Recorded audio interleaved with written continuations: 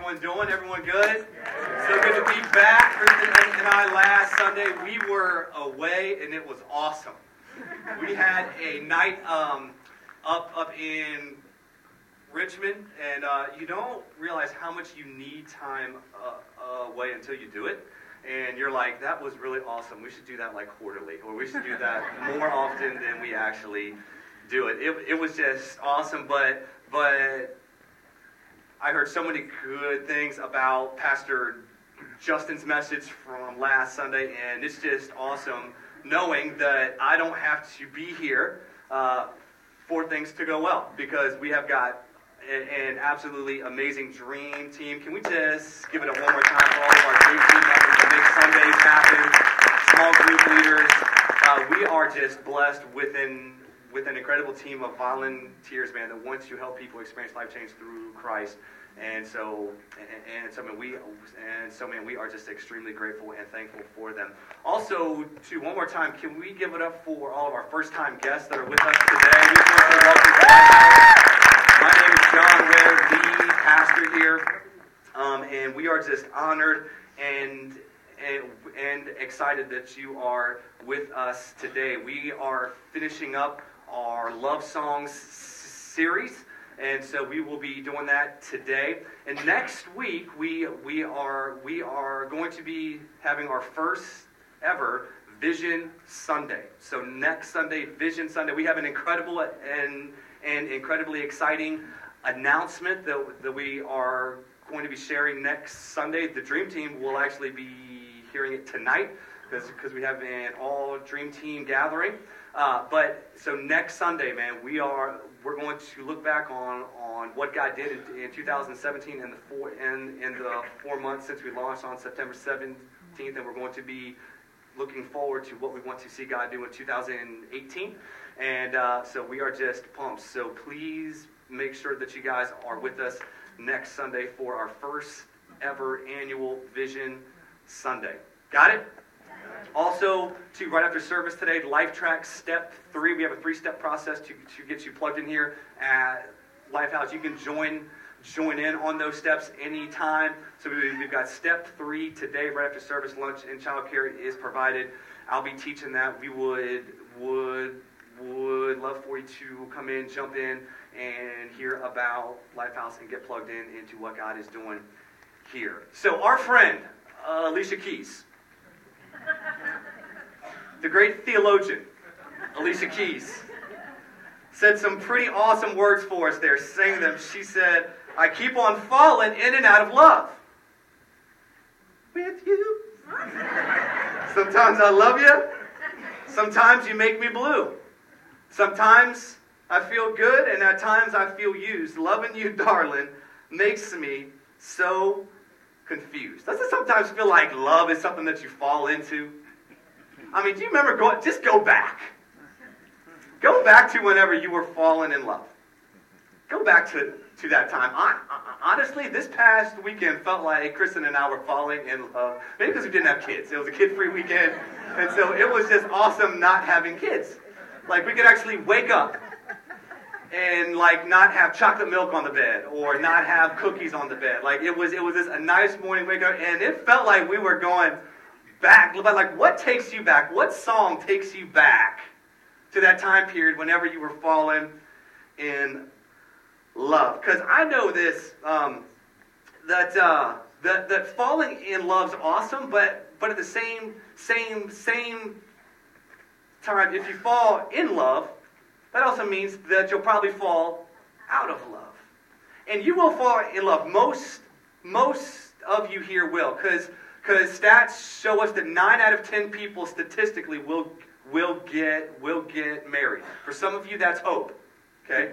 For some of you, you're like, the odds are for you. If you're single here and you're like, man, I'm single, what in the world is going on? Just know statistically, 9 out of 10. If you're a stats person, stats are in your favor. Okay, 9 out of 10 of you will fall in love and get married, right? So, if you are single here, raise your hand. So now you know who to talk to after service. Okay, all of the single folk here, just keep an eye out, keep your hands up. You never know. You might be able to take some, you could take some of these principles taught today and just put them into practice right after service, okay? I'm just saying. You just never know what God could possibly do. What better place to meet someone than at church, okay? So, yes. So look, falling in love is something that our culture tells us happens. 9 out of 10 of you statistically will get married. The only thing is, though, is that if you fall in love, our culture says, typically people fall out of love. Statistically, this happens 50% of the time because we've got a 50% divorce rate in this country. The 50% of couples, statistically, will get divorced. And I'm pretty sure if that probably all of us here have seen or been a part closely or maybe from a distance of divorce and the pain that it causes, the hurt that it causes, the guilt that it causes, the shame that it causes, the fatherlessness that it causes, and so many other things that it causes so much pain and hurt. And so we've got this thing of people falling in love and people falling out of love. Kristen and I, we will be actually coming up on 10 years here of marriage on July 5th. So we have somehow made it 10 years. And I don't know if I was really ready for how hard marriage was. Just be real with you. Because marriage is something that you can only, people can tell you about it all day. They can give you advice. You can read The 5 Love Languages by Gary Chapman. You can read all the books you want to on marriage. But I don't think anything really prepares you for it except going in there and actually living it. No matter how perfect you think this person is or how great that person is. It's hard. I think we have to stop teaching and preaching that marriage is going to be easier even with God. Because here's the thing, if you got God or what you don't got God, marriage is hard. Right? You got two imperfect people trying to come together to make something work. And it is hard work. I call it a beautiful mess. Marriage, to me, is a beautiful mess because you've got messy people trying to come together and make something beautiful. Here's the deal. It's not if your marriage struggles, but when your marriage struggles. And here's the thing. I know this. The worst place to actually admit that you are struggling, especially in your marriage, is unfortunately church. Because it's not a real looked great upon thing for you to go to someone. I don't care how Christian you are, saved you are, leadership in the church, and go to someone and say, my marriage is struggling. And unfortunately, the church hasn't been a real safe place for that for many, many years. So what do we end up doing? We end up doing the dad bod at the beach thing. Where if you have a dad bod, okay, which let me break that down for you, is whenever you have kids, guys especially, we tend to just forget working out, eat whatever the kids are eating. So we're eating chicken nuggets and fries and macaroni and cheese and all of this stuff. We're just trying to eat and keep ourselves living. And what ends up happening, we end up gaining weight. But whenever we go to the beach, we don't want to see we don't want to show everyone that we've put on a few pounds. So what do? We take our shirts off and we go like this. And you're walking around like this and you can't breathe, but your chest is out. It's beyond your stomach, so you feel good. And you just kind of put it out, and you're kind of walking around, and it's like you got the dad bod, but you don't want to show that you got the dad bod, so you're putting this front up. And whenever you put your shirt back on, then you're like, you let it all out because you've got the covering back on. And so many people walk into church. How you doing? Oh, I'm good, brother. Blessed and highly favored. I'm the head, not the tail. Before and not beneath. And we throw on this church language.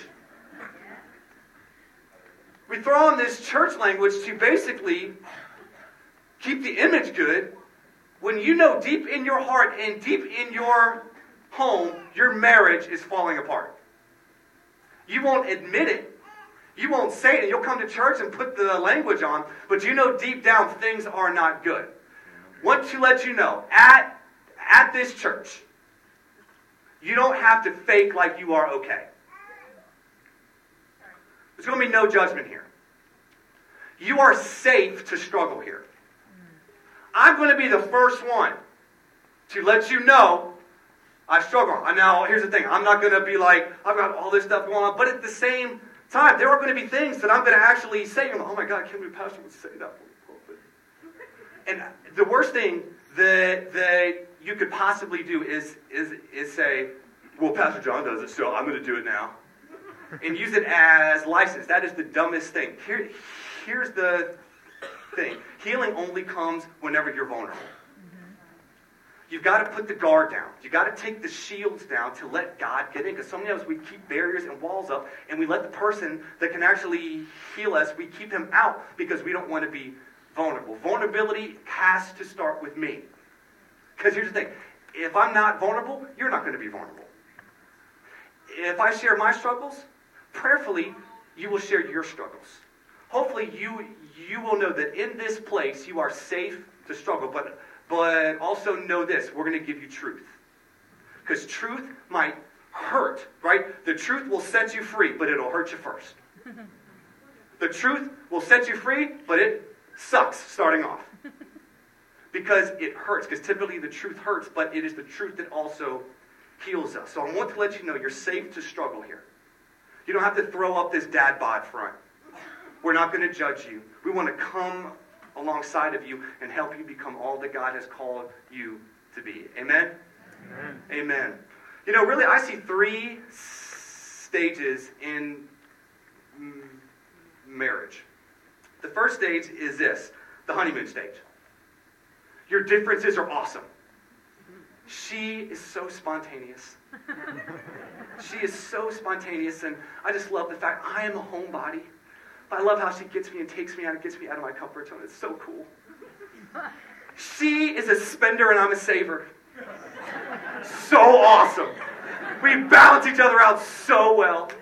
So cool. Isn't it cool how God put differences together? Right? Introvert. I am extroverted and he's an introvert. I just love the balance. It's so great. The honeymoon stage. Your differences are looked at as being good. But then you got the disillusionment stage, which is now your differences are looked at as being negatives. I can't believe she never wants to go out. Always wants to be at home. Let's get some adventure going up in here. You know, and what ends up happening to this honeymoon, this perfect person that you had, actually now ends up being someone that you see as not being on your same side, as like, I thought this person was perfect, I thought this person was awesome, but now you're in this place of disillusionment, and we all hit it. I don't care if it's 6 months in, 8 months in, 2 years in, 3 years in, 4 years in, 5 years in, whatever. You are going to hit that point where you're like, who in the world is this person that I married? Because I don't even recognize him or her. Now, so once you hit those 2 stages, then you hit the decision stage. You hit the decision stage. Where then it's like, okay, are we going to see this thing through? Are we going to commit? Or are we going to divorce? Are we going to fall in love and then fall out of love? Is love always going to be something that we've got to feel? Is love always going to just be something that comes and goes? Or could it possibly be we need to stop living by feelings and start living by principles? Because there's a huge difference. If you live by what you feel, you're going to be a stinking roller coaster. Because feelings come and feelings go. And if you want a God-honoring covenant marriage, you cannot think that will happen by falling in love and falling out of love and going by what you feel. Because it doesn't work that way. So whenever you hit this point, this decision stage, and maybe you're there right now. Maybe you're in this honeymoon stage, and I can spot those. Jordan and Megan. I know where they are. They're the cutest couple you'll ever see, man. They come to our small group, and they're all over each other. It's sickening. It is, I mean, you can tell, man, they like seriously, like, just, I mean, I don't know how long they've been together for, but they're just the cutest couple. I mean, they love each other, man, like, it's just cute, right? But so it's like, I don't know what stage that you are in. Maybe you're in that good old honeymoon stage. Maybe you're in that disillusionment stage where you're like, this person is kind of different from what I kind of thought, but now you're in that decision stage where you're like, am I really going to stick this thing out, or am I going to say bump it? Okay? So I don't know where you're at today. But regardless of where you're at, you might even say, I'm single. Put this sermon in your pocket. And I don't care if you're single, whatever you are right now, statistically, you're probably going to get into a relationship and you're probably going to end up doing something of getting, so hey, put this sermon. I said, well, I'm not married. How's this sermon apply to me? Put it in your pocket. It will one day. You're welcome. The truth is this. Typically, we focus on so many symptomatic issues. Sex, communication, money. And we think, if we just fix those issues, then we'll be good. But dealing with symptoms and not dealing with the actual root only deals with the problem for a short amount of time. Think about this, dandelions. Anyone ever had dandelions? You have dandelions. They will pop up and pop up and pop up, and you can literally go and pull every single dandelion out by hand personally, and you can keep on doing it and keep on doing it. But here's the thing. Unless you dig down in the ground 18 inches under and get that root, that dandelion is going to keep on growing up. And so many of us, we got issues that we've been dealing with and dealing with and dealing with and dealing with that you keep pulling up the symptom whenever you haven't dug down and got to the actual root of why this problem keeps on popping up. So look, we're not going to deal today with a bunch of symptomatic issues, sex, communication, and stuff like that. We're going to hit dead on into how you ultimately, in your heart, mind, and soul, view marriage. And you're going to view marriage one of two ways. Ready? You're going to view it as a contract or as a covenant.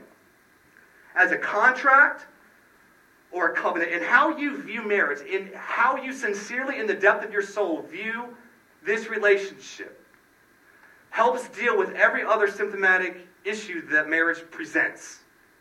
Because it's how you ultimately see it. It is your perspective about marriage. You're going to see it as a contract or a covenant. A contract is an agreement that states what each side is going to do to make things work.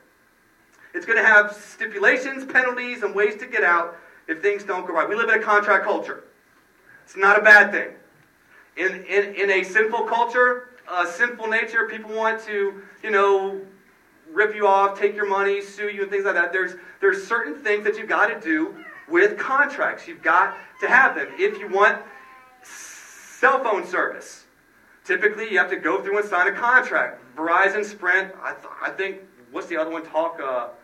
Free Talk, or whatever it's called. They don't require you, right? But at the same time, if you're going to buy a house, you're going to sign a contract. Baseball players and basketball players and football players, if they're going to sign a contract, that basically tells them this is what the team is going to do for them, and this is what they're going to do for the actual team. Contracts are not bad in business, but they're a terrible idea for marriage. A covenant, on the other hand, goes a lot deeper than just saying this side is going to do that, this side is going to do that.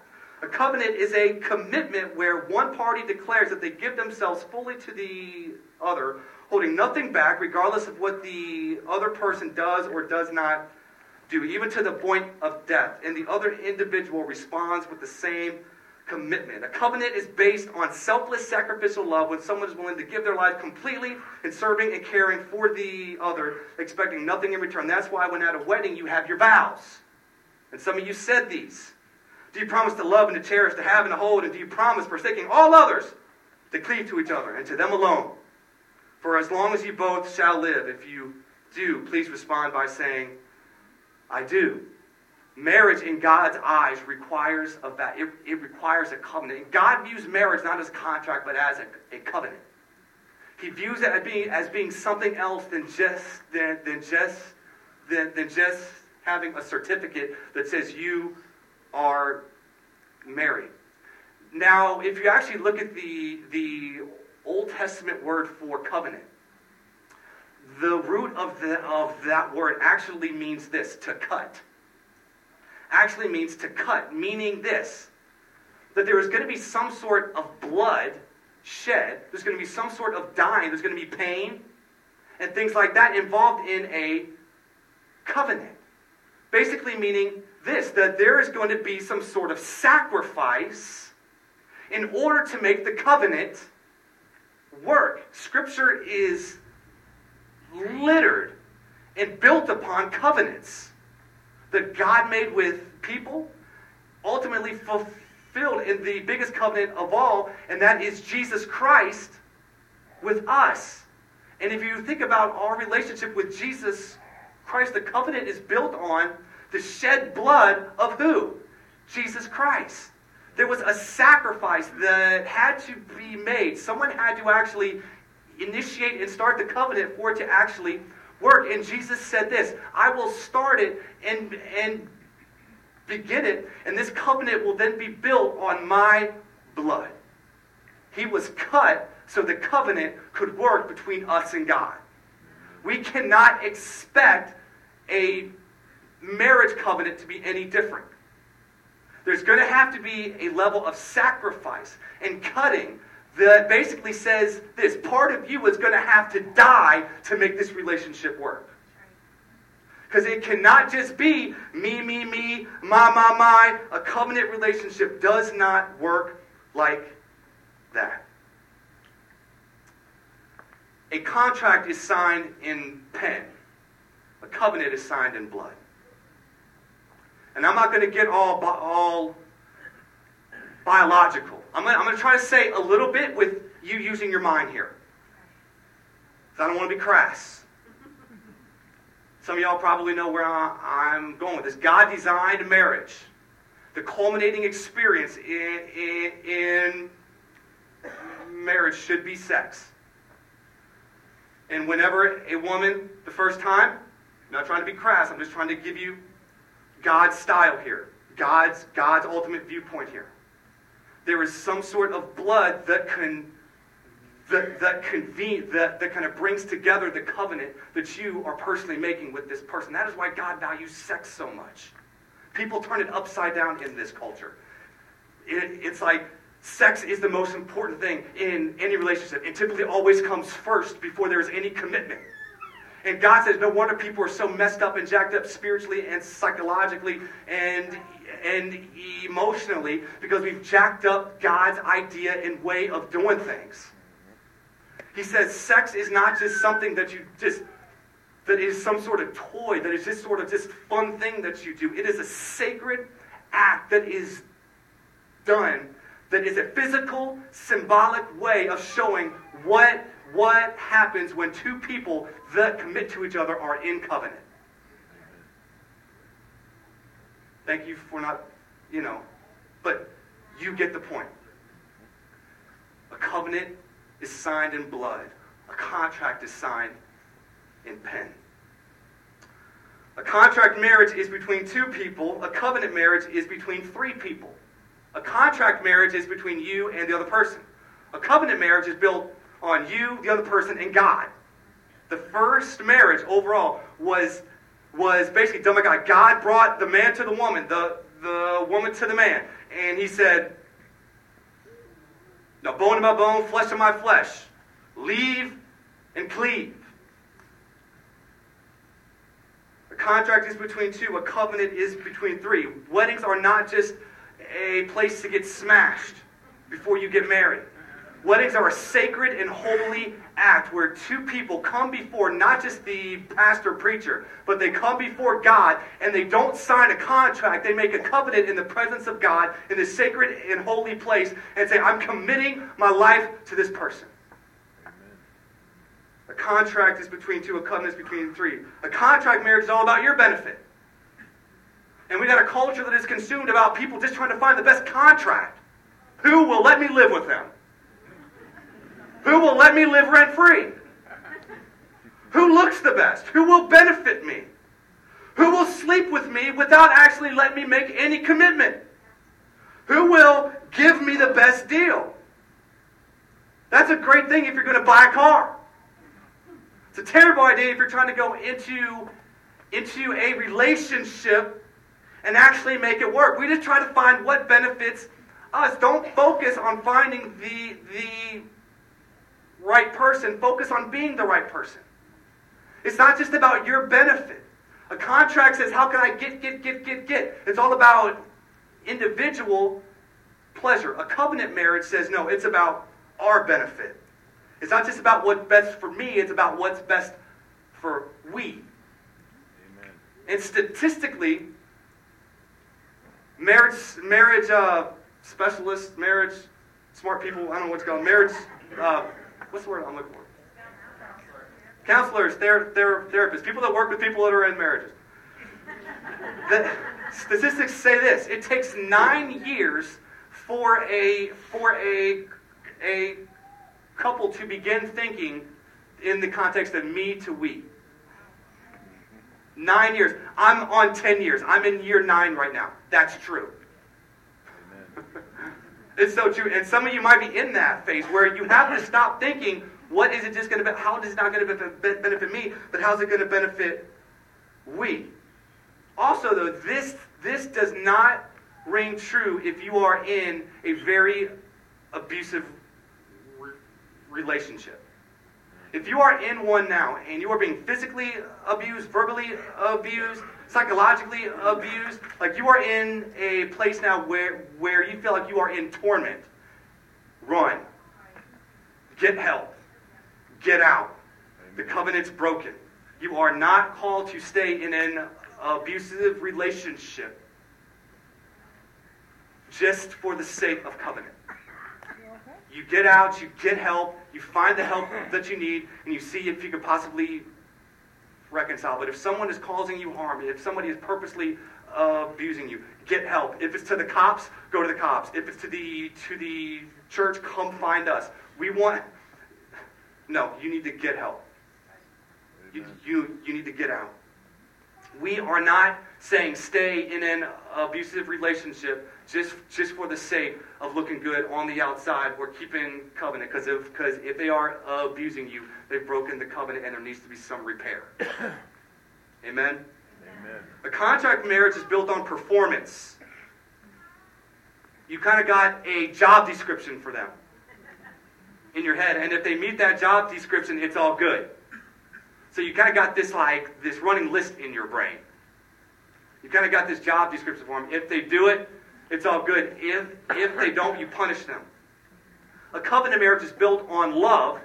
And 1 Corinthians 13 says this: love keeps no what? Record of wrongs. It doesn't mean that you don't list them. Okay? It doesn't mean because you can't forgive what you don't name. You can't forgive what you don't name. Here's the deal. You can keep a list. Make one. But then get rid of it.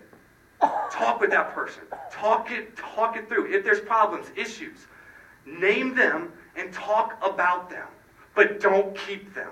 Because if you do, you will use that list as a battering ram, as kind of, in fights and stuff like that, saying, hey, I've got this list against you, consistently do this, and you will use it against them instead of using it to bring wholeness and healing. A covenant marriage is built on love. A contract marriage focuses on you winning. It's all about the deal. You winning. You want to win the argument, get the best deal. You do what you got to do. You scheme, you lie, manipulate. The whole point is winning. And a covenant marriage focuses on God winning. The point isn't for you or your spouse to win, but for God to win by you obeying what God requires. This idea of covenant marriage, man, we could go further into it, but here's the deal. I think any of us would probably look at this and be like, how in God's holy name am I going to have a covenant marriage? This is extremely difficult. I want to let you know the only way it is sincerely possible to have covenant marriage with each other is to have a covenant relationship with God through Jesus Christ. Before this works, you got to make this work. The best thing that you could ever do for your relationship with your wife is to work on your relationship with God and to follow Him, because it is the covenant relationship with God through Jesus Christ that helps us to have a covenant relationship with imperfect people. A covenant relationship with a perfect God helps us to have a covenant relationship with somebody that's very imperfect. I mean, just imagine if Jesus came to us with a contract. I actually made one. Just imagine Jesus, right? He's setting up meetings. And he's just, walking in the crowd. He's like, hey, we got a 9 o'clock appointment, Jason. You ready, man? Hey, man, how's it going? I'm Jesus, brother. Pleasure to meet you, man. Pleasure to meet you. I see what you did last summer, but hey, it's all good, man. We can, still talk. Anyway, though, man, hey, wanted to talk to you about this contract here. That I know you want to go to heaven. I know you want me to love you. I know you want to be in a relationship with me, and that's all good and great, okay? But there's going to be a contract that you're going to have to actually sign for this to actually happen. Okay, there you go. So you just want to read through those stipulations. Here you go. You can have a contract too, sir. You have to think about that and pray about that. I'm listening. It's like, all right, here we go. Here's the contract here. Contract. You can just take one, pass it down. You know what I'm saying? He's got some contracts here. Just kind of look this over, check it out, get the contract in. And I mean, what if God seriously dealt with us on the basis of contracts? And he just kind of said, here, look this over. If you want this to work, you better follow that to a T. And if you don't, it's over. Just imagine if God dealt with us like a contract. But we know God doesn't deal with us that way. And if we're not going to deal with our spouse that way, we've got to know that we are in a covenant relationship with God first. And it's this covenant relationship with Him that helps us to then have a covenant relationship horizontally. But we got to work on the vertical. We cannot expect to have the supernatural power that we need to forgive, to love, to respect, to honor, and serve our spouse without knowing this is what Jesus does for us. Amen. I mean, I feel like a broken record saying that. Like, I can honestly say, without Jesus, I'd be a bad word. Because I know me, man. I'm selfish. I want to be all about me. In every way. You're going to hell. Get out. I'm scared. Like, I know me, man. I know who I am without a covenant relationship with God through Jesus. I'm selfish. It's all about me. But it is the grace and love and forgiveness that I am given through Christ when I don't deserve it that helps me give it when someone else doesn't deserve it. And I know we want to get, tactics and how can we have better strategies to love our spouse. Let me give you the best one. Fall more in love with Jesus and see how terrible you are. Amen. So then you can have the grace to love and forgive someone that you think is so terrible. Your marriage is struggling? That's how God feels with you. Love you. Welcome to Lifehouse. If this is your first time, welcome. We really do love you. We really do. Welcome. It's your first time here, welcome. We really love you. God loves you. Lifehouse loves you. Okay, let's go home. Now, and I mean, the point of this is, though, it's God's covenant with us. When you didn't deserve it. When we all turned our backs on Him. He said, I'm not going to give you a contract. He said, I'm going to give you my life. And He said, I'm going to come and live the life that you could not live and die the death that you deserve to die in your place and for your sin. And I'm going to rise and defeat Satan, sin, and death by the power of the Holy Spirit. And I'm going to rise again and rule and reign. And the same Spirit that lived in me is going to live in you. And it's going to empower you to do what you can't do on your own. And that is love unlovable people. That is forgive unforgivable people. That is serve unservable people. Think about this. Jesus was on the cross being brutally tortured and crucified. And the same Holy Spirit that lived in Him enabled Him to say, Father, forgive them, for they know not what they do. That same Spirit that lived in Him, if you follow Christ and you desire it, will live in you. And you'll, by God's grace, be able to forgive and love unlovable people. Because here's the deal. A lot of things we struggle with in marriage are little issues. The Song of Solomon says this. It's the little foxes that spoil the vines. It's those little things that always come in and try to snip at the... and I mean, typically it's... here's the thing. Maybe you got big issues. Adultery, abuse, and things like that, and those are completely different. Those are things you need to seek help on and get help and not try to have the dad bod thing, but go and seek help on. But then let's just be honest, a lot of the things that we do are just little selfish things that you want. They're just kind of little, and they're just trying to steal the joy and love that God has called you to have in a covenant relationship with Him. You know, one of the biggest things, I always say this, that a covenant relationship with God deals with. Whenever I do a wedding ceremony, first off, it's the longest ceremony that anyone's ever had because I stutter. And I tell them that. I'm like, hey, just let them know I stutter. Just stick with me. We'll get through this. I promise. Okay. But secondly, I tell them this. I say I don't know Aaron. Okay, Aaron and Ashley right there. I'm just going to use them as an example here. Aaron, you're going to sin against Ashley, and everyone laughs in the crowd. Because they're all like, yep, you will. And then it's like, Ashley, you will sin against Aaron. And everyone laughs like, yeah, you will. And what I'll say is this, what sin always does is separate. From the very beginning, Genesis 1, 2, 3, what you see, sin separates. If you don't put Jesus at the center of your relationship, when there is sin, because sin will happen, you will use the sin as a weapon against your wife if you don't put it on Jesus, the one who died for sin. Amen. Get that?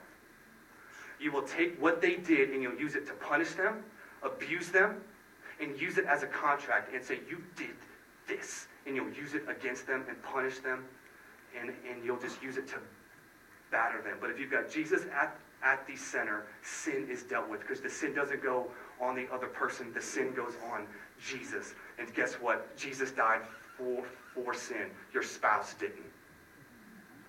Jesus died for sin.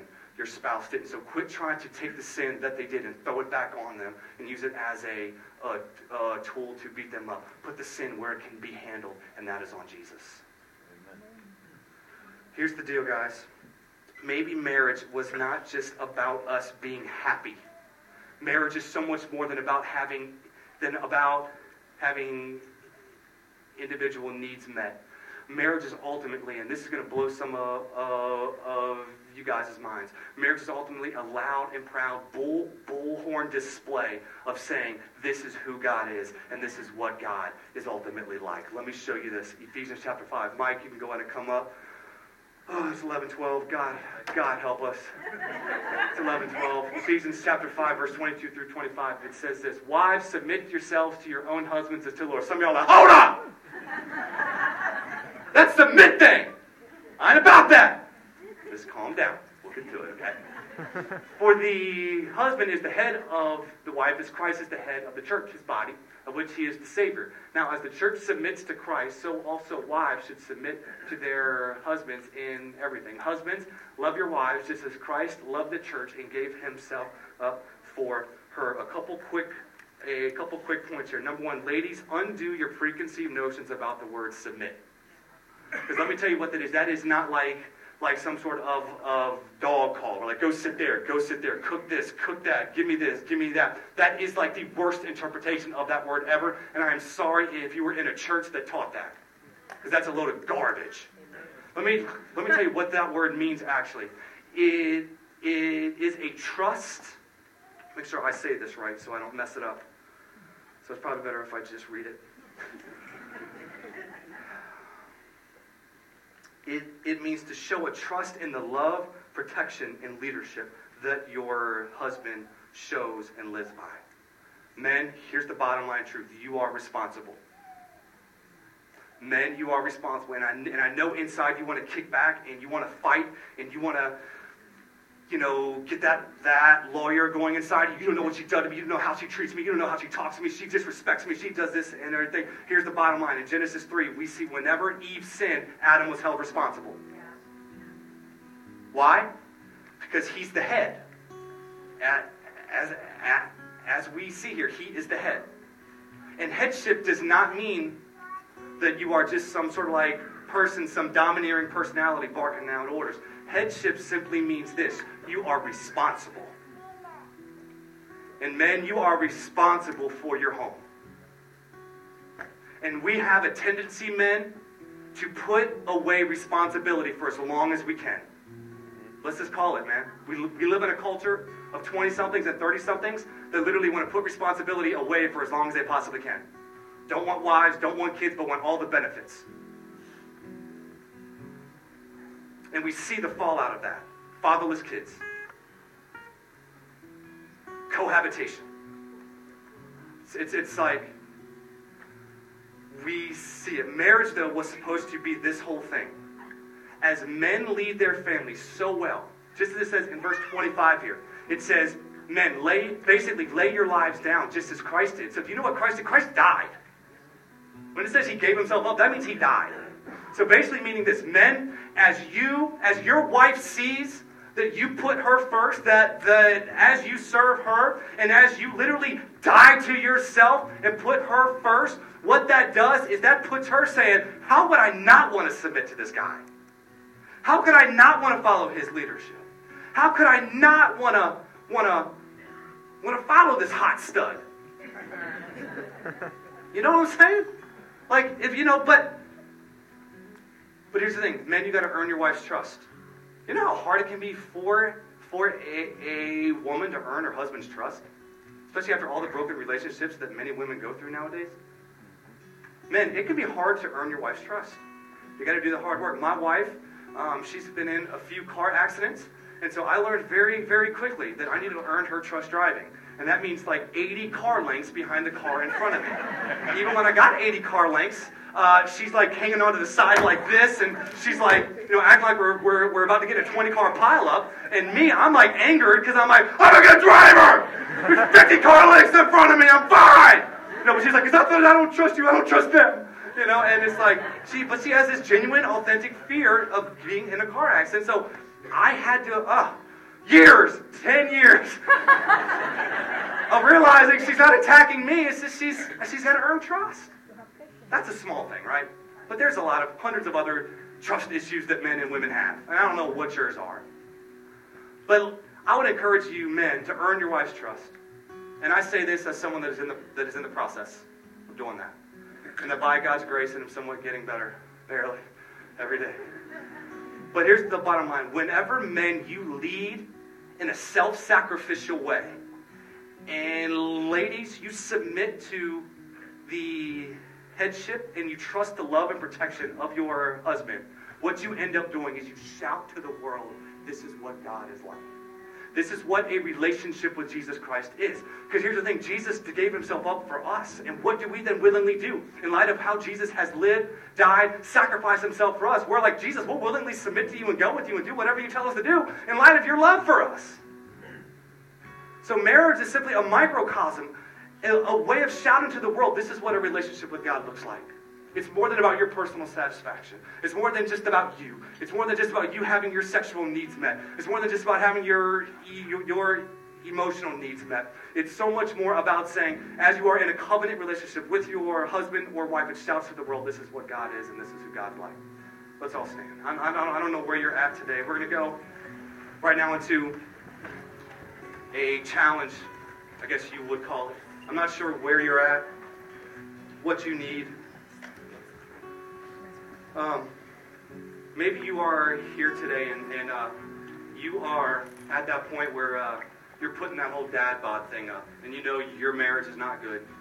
You know it's struggling. You know if you were to stand before God and he was to ask you, he would be able to see beyond the facade that you put up into your heart and really into what is going on.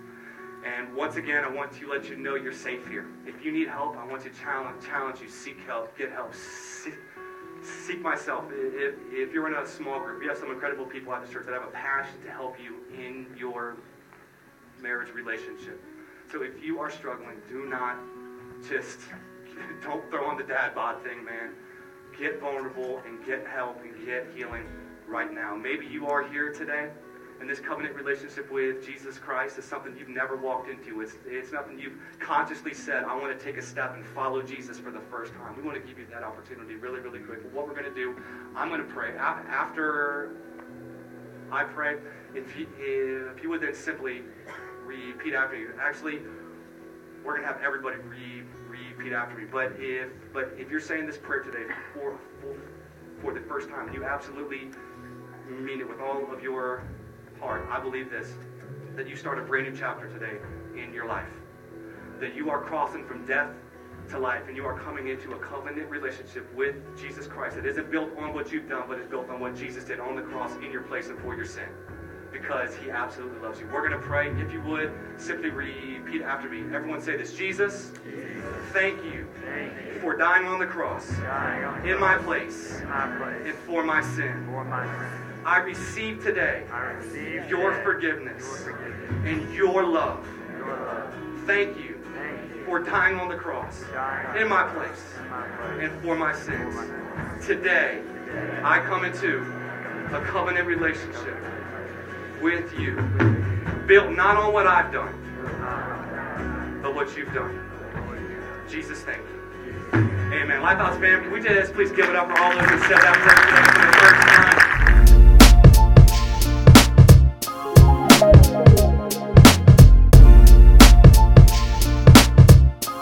Thank you.